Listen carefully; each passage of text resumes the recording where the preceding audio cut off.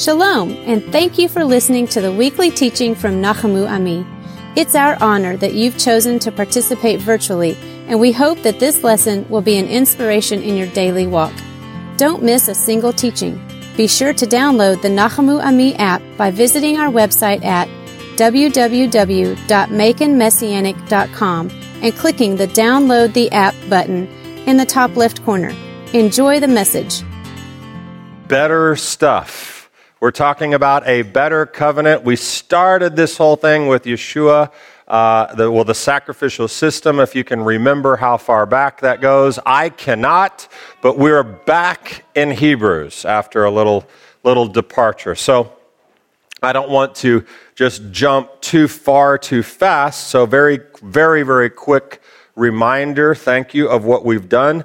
Last time we talked about Hebrews, we were able to put together the idea that there is a better temple, that there is a heavenly temple, not to the detriment of the earthly temple, but that there is a heavenly temple, and it is for a better and different purpose. If you need to review that, go back and listen to the message from May 18th. We also, actually the real last time we were together, we started the better part of why is the priesthood better? And we talked about that it was the author of Hebrews goes to great lengths to say that Yeshua is better than the angels, he's better than Moses, and he's better than even the Aaronic priesthood. That was kind of he's better than Aaron, but a problem surfaced in that because we came to see that Yeshua is not qualified for priesthood according to the Torah. Right? And we know that even the author of Hebrews tells us that. That's not something we made up in Messianic Judaism. The author of Hebrews tells us what tribe is he from? And what tribe are the priests from? Levi. So there's a contradiction, there's a problem. So according to the eternal Torah that shall not pass away, that Yeshua did not come to abolish, Yeshua is not a priest. And certainly not a priest according to certainly not a high priest according to the Aaronic order. Now, that we also decided is not really a problem for traditional Christian theology. Why? Because all that they do is say, well, of course he's not according to that priesthood, but that doesn't matter because Yeshua came and did away with all of that. Yeshua came and did away with the priesthood. He changed the Torah. Remember, we changed Yeshua's name for this message to the Terminator. The Terminator of the Aaronic priesthood, the Torah Terminator, Yeshua HaMashiach. And he is the one that we really want to be able to say, I'll be back. And he will be back. But he did not come to terminate the Torah or the Aaronic priesthood. But the argument is, of course, there's no problem because Yeshua can do whatever he wants. It doesn't matter if it's contrary to the Torah because he did away with it. But we pretty quickly put that to rest in our first session on the better priesthood. And if you need to refresh there, go back and listen to the message from May 25th. Okay? You with me? Yeshua is not a priest of the Aaronic order. Right? We're in agreement. Okay, that's easy because the author tells us that. And that would be a change to the Torah, which we know in this world cannot happen unless God can change his mind about his eternal word, which he said he doesn't do, and the author of Hebrews said he wouldn't do. So we put that away. But clearly, Yeshua is called in the book of Hebrews a priest, yes? And what kind of priest? A high priest, our great high priest. So the contradiction remains because I never really said anything about that. I just left you with this mention of the introduction to the connection. And who is the connection for Yeshua's priesthood? It's a person. Who is it? Of course, Melchitzedek. So today, as promised, it's been 3 weeks since I made the promise, but I'm making good on it. Let's meet Melchitzedek, okay? And that will take us on the direction of understanding this statement from Hebrews. Now he has obtained a more excellent ministry, by as much as he is also the mediator of a better covenant, which has been enacted on better promises. So now you understand why this is the better section. And I'm going to teach just a bit longer today, I think, because I need to make certain.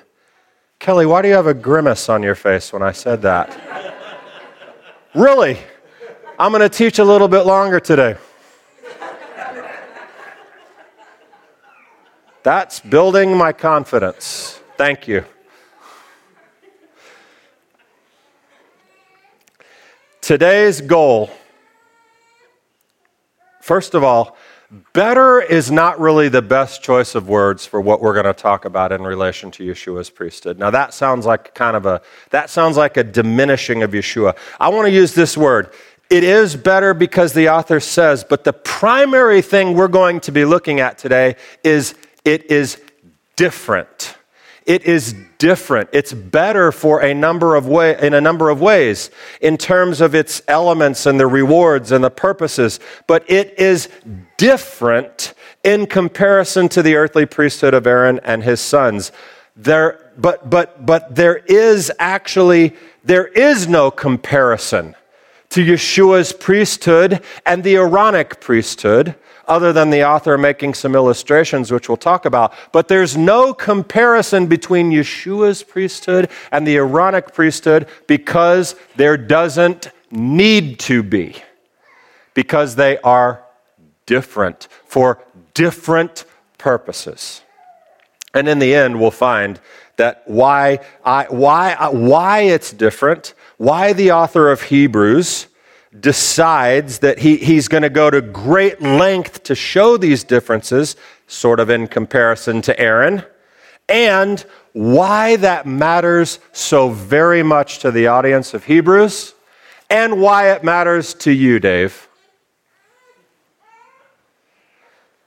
It is technically better, Yeshua's priesthood. It is superior. It is more excellent. Are you ready to know why? You think you know.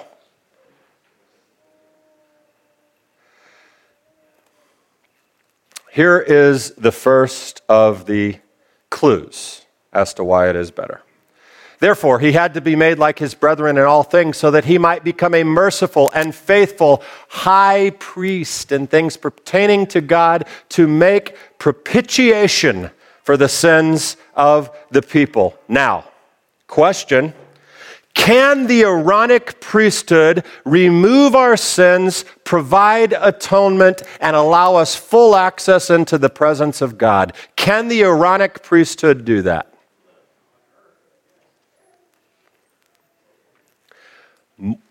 Going back to week 1 through 3, we talked about ritual and moral purity. Remember this?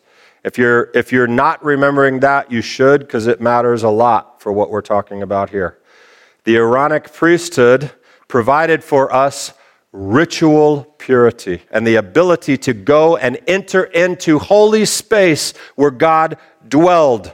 However, it is a certainty, according to the author of Hebrews, that it cannot take away sins in the sense of eternal interaction with God. For it is impossible for the blood of bulls and goats to take away sin. Now, we've talked ad nauseum about how that statement is used, abused, misunderstood, mistranslated by Christian theology. That statement. Okay? But the people knew this.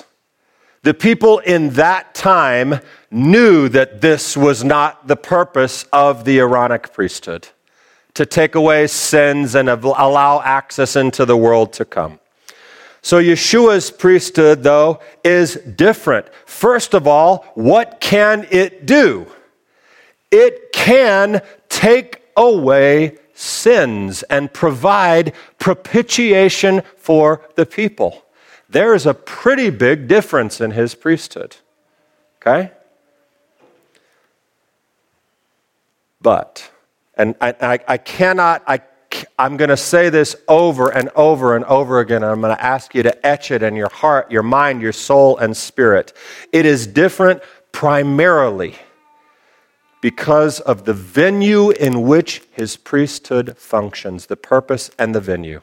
Remember, Hebrews 2:3 tells us, he did not subject, and he's talking about angels back then, but this bolded statement, he did not subject to angels the world to come concerning which we are speaking. The entire book going forward from that statement, actually from the beginning, chapter 1, but from 2, the world to come is what we're talking about. Yeshua's priesthood, its major difference is its functionality for the world to come. I think we all very much know this, especially after I've beaten it to death. But we are talking, when Yeshua's priesthood, about something different. We're not talking about the olam hazeh, which is where our feet are standing. We are talking about the olam haba, which is the world to come. Mark it down. That's the foundation for everything that goes forward from here and concludes this message. Okay? You with me, Kelly? So, it is different, but here's kind of the challenging statement for you. You ready? Not in a totally, uniquely different way. In other words, everyone loves to say that Yeshua came and did everything new and turned everything on its ear and recreated the whole system. His priesthood is different, but not in a uniquely different way from anything that has happened before. That sounds challenging. Let me back it up. Okay? He did not create his own priesthood. He did not undo the Torah, which is basically what Christianity teaches. Now listen to me. We've talked a lot about our audience, right? We've talked about the audience of Hebrew through this series, who the book is written to, who the message was preached to. An audience that heard that message, that Yeshua came and did away with everything and created a new priesthood, the audience that heard that in the first century would have absolutely rejected it out of hand. There is no possibility that they would have received that message and said, yeah, I'm on board. That works. A whole new thing that where the Torah is thrown out. Yeah, that works. Messiah, clearly, he would come and do that. Reminder of our audience, a refresh very quickly. And no, I cannot prove to you beyond the shadow of a doubt that what I'm going to tell you I think about this audience is 100% historically accurate. But it's logical, and it makes massive amounts of sense based on facts that I've already presented to you about who the book is written to. Jews and God-fearers, accustomed to worshiping in the temple, familiar with the authority structure of the current earthly priesthood. They understood where they derived their authority. Where was it from? Not a trick question. Where did the priesthood derive their authority? From the Torah.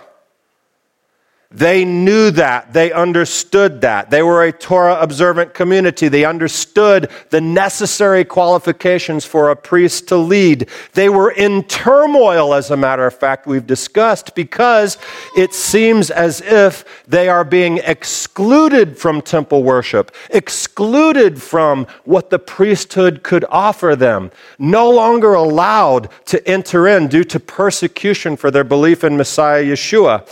To tell them that none of those things matter anymore, the priesthood, the Torah, But to tell them that, Jesus fixed all that. Doesn't work. That would never work. It's like me telling you, you know what? When you leave today, listen, when you leave today, you're going to see these signs and lights and stuff on the road. Stop signs, stop lights. I talked to Mayor, whoever our mayor is, and I actually had a conversation with Donald Trump. For everyone at Nachamu Ami, we are no longer bound to any traffic signals or stoplights. Do whatever you want to do. It's going to go just fine, trust me. That is, in essence, the message that would be communicated to a Torah-observant community in first century Israel to tell them that Yeshua created a new priesthood and now he's at the top of it, changing everything around and nothing else matters. You get me? Rejected solidly out of hand. Now here's the funny thing. That argument is exactly what's been told to Christianity for 1900 years, and it's completely and totally embraced, right? Isn't that interesting? That the ones who were receiving the instruction, the edification, would have said no. But yet Christian tradition came along and said, oh yes, it's all gone. And Jesus did it.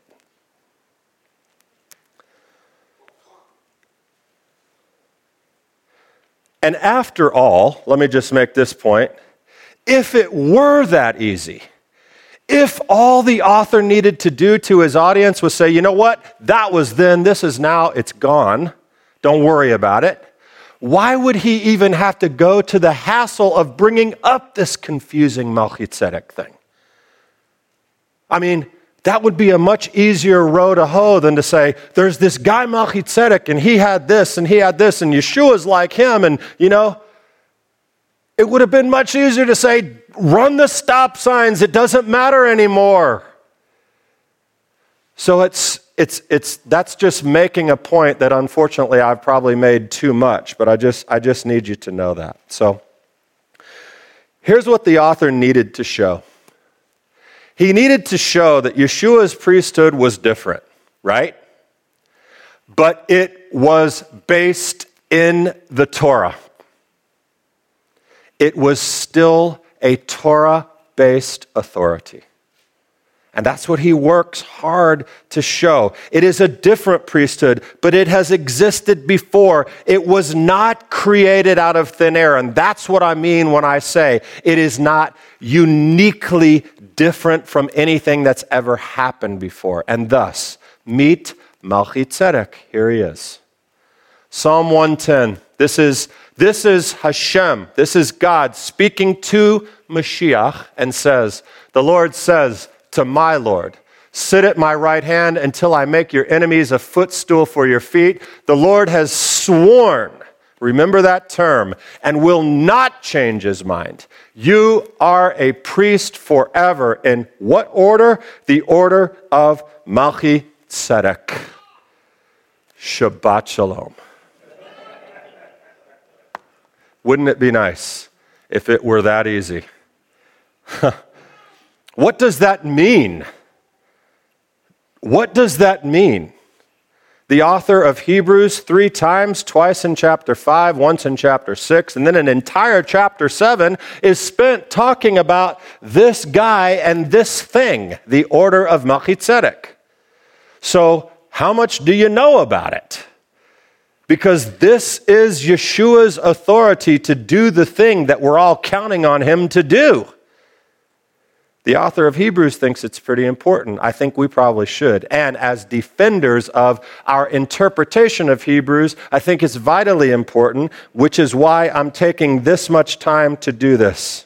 We should know what it is, but we'll start with a different question than what is the order of Melchitzedek. Let's start with who is Melchitzedek. You ready? 3 verses. 4 if you count this. 3 verses in the Torah. about who this guy is.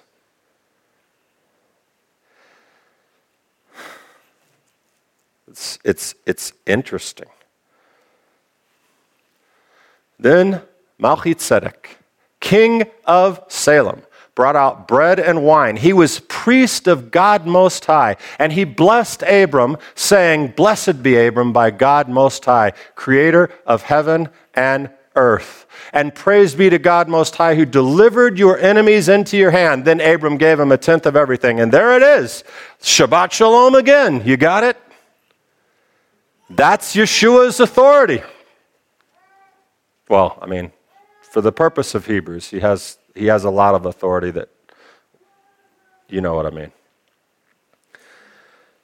How many times have you heard something preached about Melchitzedek? Not very often, but like all these creative connections and super spiritual things about Melchitzedek and the order of Melchitzedek. 3 verses. What do we do with these verses? What does this mean for us? That's not a lot to know. The depths of Torah. There is a lot to know. First, let's consider a common tradition within Christianity which actually makes a very easy answer to this question. Are you ready for this?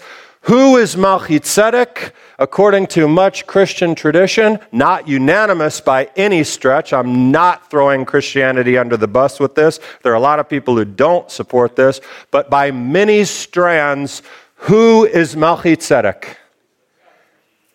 Jesus. He is Yeshua doing what he does, coming and dressing up into other costumes throughout history and revealing himself to people. Right?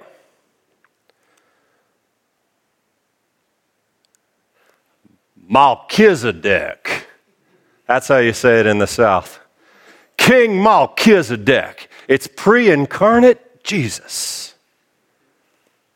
And if you need proof, let's just look. King of righteousness. That's what the name means, Melchitzedek. It means king of righteousness. We need only look at Jeremiah to find how this must be Yeshua, right? We can look back here if I can make my thing work. In his days, Judah will be saved. Whose days?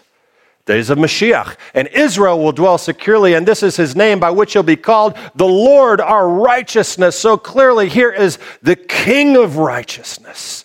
And this is talking about Messiah, so Melchitzedek, king of righteousness. It's Jesus. Next, you need more proof. The king of Salem. The word shalem, meaning peace, complete. We only need look to Isaiah 9 to find out that Yeshua, his name will be called Wonderful Counselor, Mighty God, Eternal Father, Prince of Peace. So clearly, the king of Salem, the king of peace, is none other than the Prince of Peace from Isaiah 9. It's Jesus. That's not good enough for you?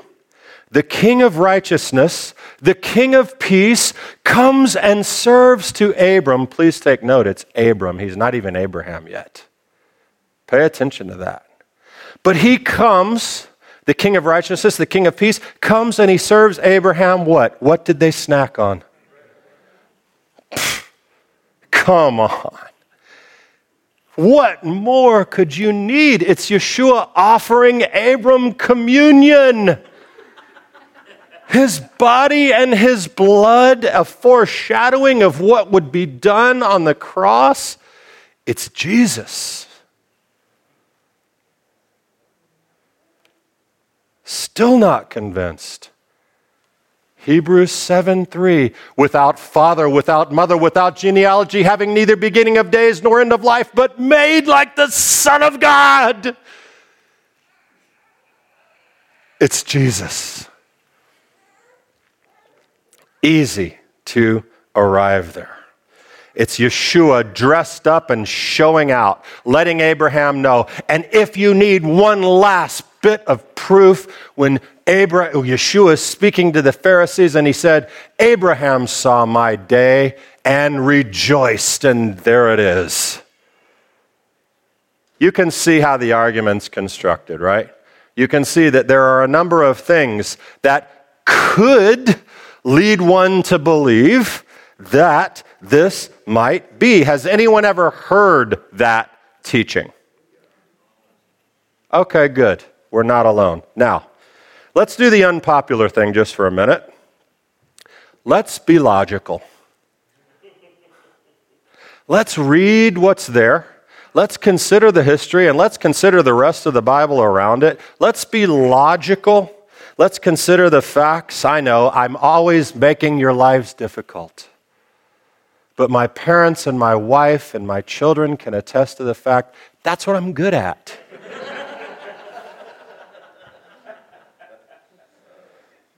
Let's really meet Melchitzedek. For this, Hebrews 7:1 says, for this Melchitzedek, king of Salem, priest of the Most High God. First off, the unanimous opinion among the sages of Israel is that Melchitzedek is none other than, not Jesus, Shem, Noah's son. And yes, the chronology supports it. You could get there. You could get from Noah to Shem to this time that's happening with Abram. So it's not a ridiculous thing at all. However, here's the challenge we face. The author of Hebrews rejects this. How do we know that the author of Hebrews rejects this Jewish tradition? Because he says, without mother and father, we know who Shem's father was, right? So anyway, what do we do with that? Well, let's keep going. But I do want you to understand and know that that's the way that traditional Judaism, that's how he is identified. And there's a lot of writing in the Midrash and Torah commentaries about Shem and how righteous he was and all the great things that he did. So that's something else. But here's problem one. King of Salem. Everybody still with me? You're getting this, right? King of Salem. King of peace, king of shalem, king of something super spiritual. No. Salem is a real place, not Massachusetts with witch trials. Salem in Israel, or actually Canaan. Salem was a Canaanite city. Actually, later, it's a Jebusite city probably. Later it became known by a very famous name. Do you know what that name is? Jerusalem. But this king of Salem is a king of a literal place that's in the Bible. The king of Salem. So, we can say that he's the Prince of Peace, but he's a man. He's a human being man. And furthermore, if Yeshua is going to dress up and come back and meet people, is he going to dress up as a Canaanite king? That doesn't make any sense. Problem two, king of righteousness, Melchitzedek. That is, in my opinion and other opinions, it's what the word means. But the suggestion is that that's not his name. That's his title. It's his title. It defines his attributes. He is the king of Salem, also known as a righteous king. Why? Why would he earn the title Melchitzedek, righteous king? Part of what I just told you. He is a Canaanite king surrounded by Canaanite idol worshipers and read the beginning of Genesis 14 where we have the battle of the kings, right? And Abraham's going through and all these kings are fighting. Sodom's there, Gomorrah's there, all of these Chedar Laomer, there are all these Canaanite kings. You don't find Melchitzedek or Salem in the fray, but he is a Canaanite who is described as a priest of El Elyon. Is that weird? Those things can't go together, can they? They most certainly can. And historically speaking, the term El is a very familiar Canaanite description of gods. So here, the Canaanite king is described as a priest of El Elyon. He is a righteous Gentile. He has something uniquely different about him. He's a righteous dude. He's not like these other kings. He's distinct. He's unique. He has a unique title. He's the king of righteousness because he represents God Most High. So, to earn his title, Melchitzedek is not in any way a stretch. Problem 3, without father, without mother, without genealogy. And remember what the problems we're talking about here. We're talking about the problems with identifying Melchitzedek as Jesus. Without father, without mother. I'd like to turn your attention to Matthew 1, how the New Testament starts. This is the genealogy of Yeshua. So that's easy, right? We know Yeshua had a mother for sure. So the idea that he's without father, without mother, that can't work. Last, problem 4. Melchizedek's administration was without beginning of days and end of life. This is found in Hebrews 7:3. Without beginning of days and end of life. And what this is interpreted as is, he was some unknown thing that had come on earth. He's this mystery. No. Do you know what it means? It's referring to the term of priests, which is identified where? In the Torah. We just read part of it today. Priests serve from 30 to 50, 25 or 20 we'll talk, right? But there's an exact beginning of a priesthood and an end of priesthood. But Melchizedek's priesthood is different. It does not have that, neither beginning of days nor end of life. Problem 5, but made like the Son of God is the conclusion of that. Made like the Son of God. Is this difficult? Like is not is.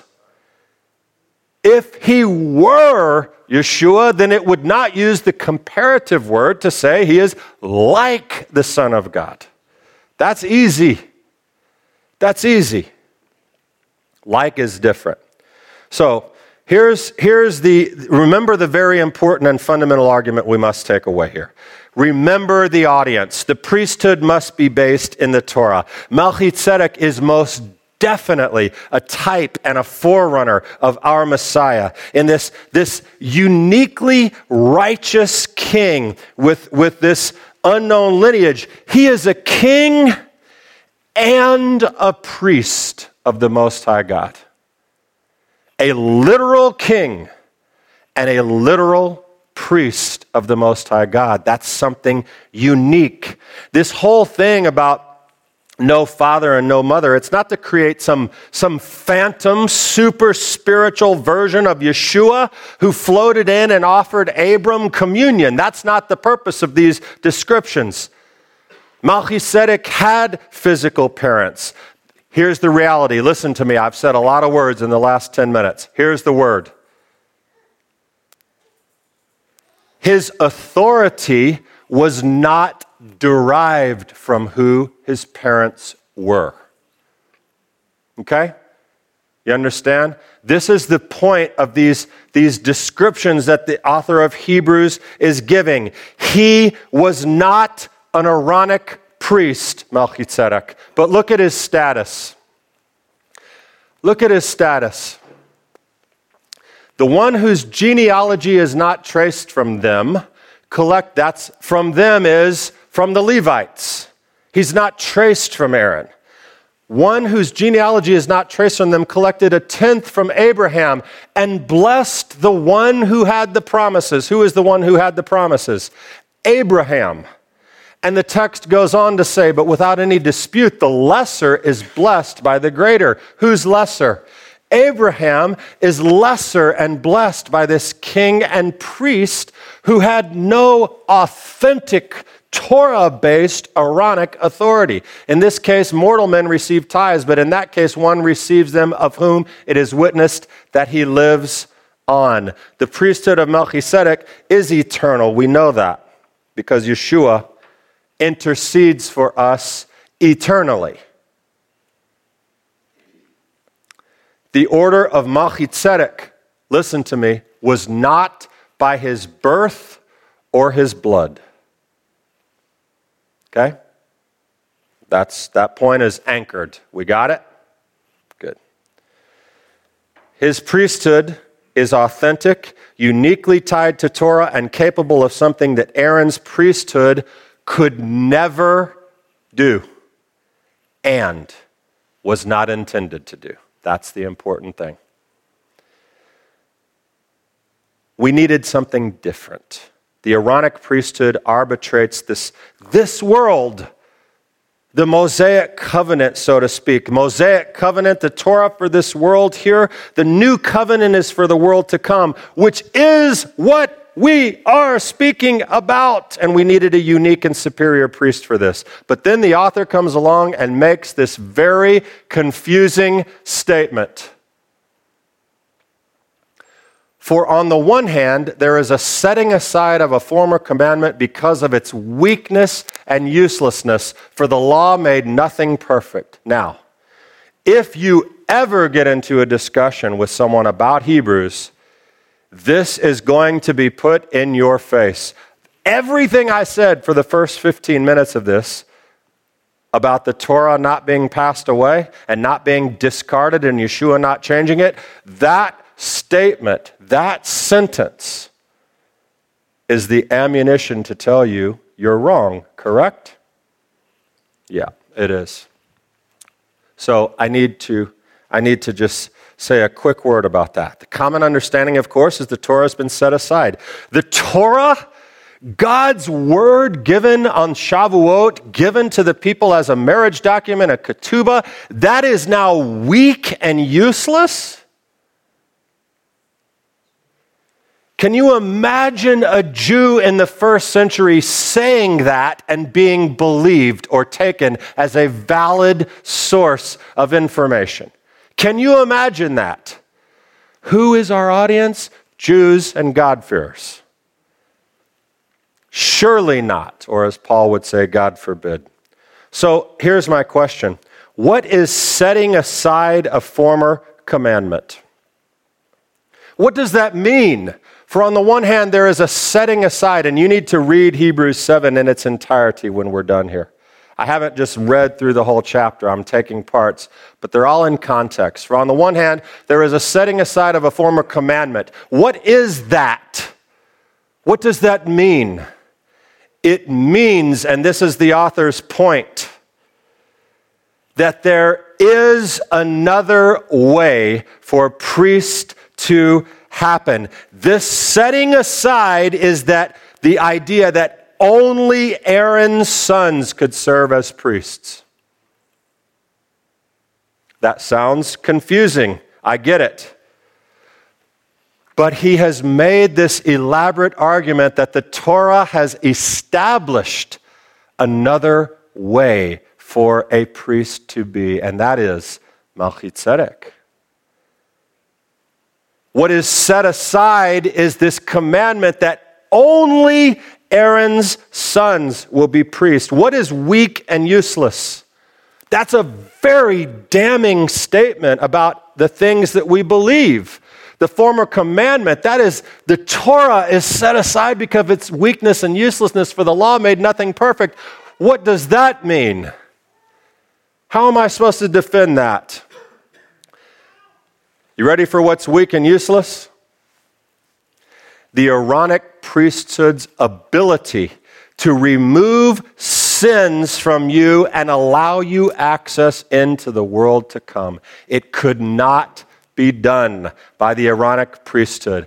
The law made nothing perfect. How must you be when you enter into God's presence? Perfect. It makes total sense. The Aaronic priesthood, weak and useless in the sense of access to the world to come. Weak, that's a bad description. Well, not really. For the law appoints men as high priests who are, you can read it, it's 4 letters. Weak, but the word of the oath which came after the law appoints a son made perfect forever. The priests do not have that capability under the Aaronic priesthood. And so, enter in the world to come, a different, more excellent ministry that needed to come. And then the author comes and brings this around. The first part said, on the one hand, we have a setting aside of a former commandment, but on the other hand, there is a bringing in of a better hope through which we draw near to God. On one hand, the Aaronic priesthood must pass away. On the other hand, through the priesthood of Melchitzedek, we have access in Yeshua, the order of Melchitzedek. So the king and the priest. Yeshua as priest in the order of Melchitzedek was something that the Aaronic priesthood could never be. But there is no setting aside of the Aaronic priesthood in this venue. You got it? There's a few nods, so we'll count that as a success. Here's the conclusion.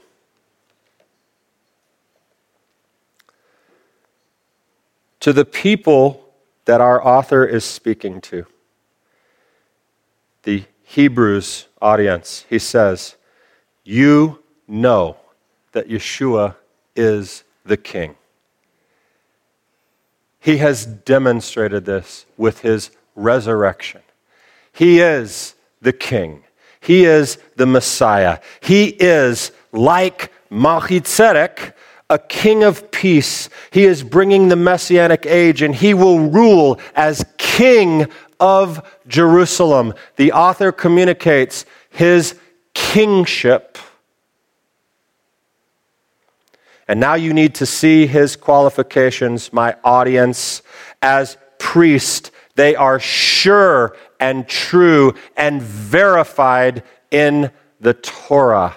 This is not something created out of nowhere. And this is our anchor of the soul, a hope both sure and steadfast, and one which enters within the veil, where Yeshua has entered as a forerunner for us, having become a high priest forever according to the order of Melchitzedek. Friends, he says in Hebrews, this unique man that you know about was king and priest. He did something amazing. The priesthood served him. And now, in the very same order, God has spoken not through bloodline, but through an oath. And that's what Psalm 110 says. The Lord has said to you, you are a priest forever, and speaking to Messiah. He has done it again. And Yeshua, king and priest, like Melchitzedek. And ultimately, this is where it's going to take us. This is how Yeshua and the order of Melchitzedek and his kingship and priesthood is a more excellent ministry. It is better because your eternal hope rests in it. by as much as he is also the mediator of a better covenant, which has been enacted on better promises. And that better covenant is our next and last stop on the betters of the book of Hebrews. The Brit Chadashah, the new covenant. And so you need to know it, and you don't want to miss it. Shabbat Shalom. We hope you enjoyed the weekly teaching. We'd love to hear from you with a comment, a prayer request, or questions you might have. We believe the mission and message of Messianic Judaism is something the world needs now. If you enjoy these teachings, would you consider financially supporting the work of Nachamu Ami by visiting our website at www.makenmessianic.com and clicking the Give Online button in the upper right corner. Thank you again for listening.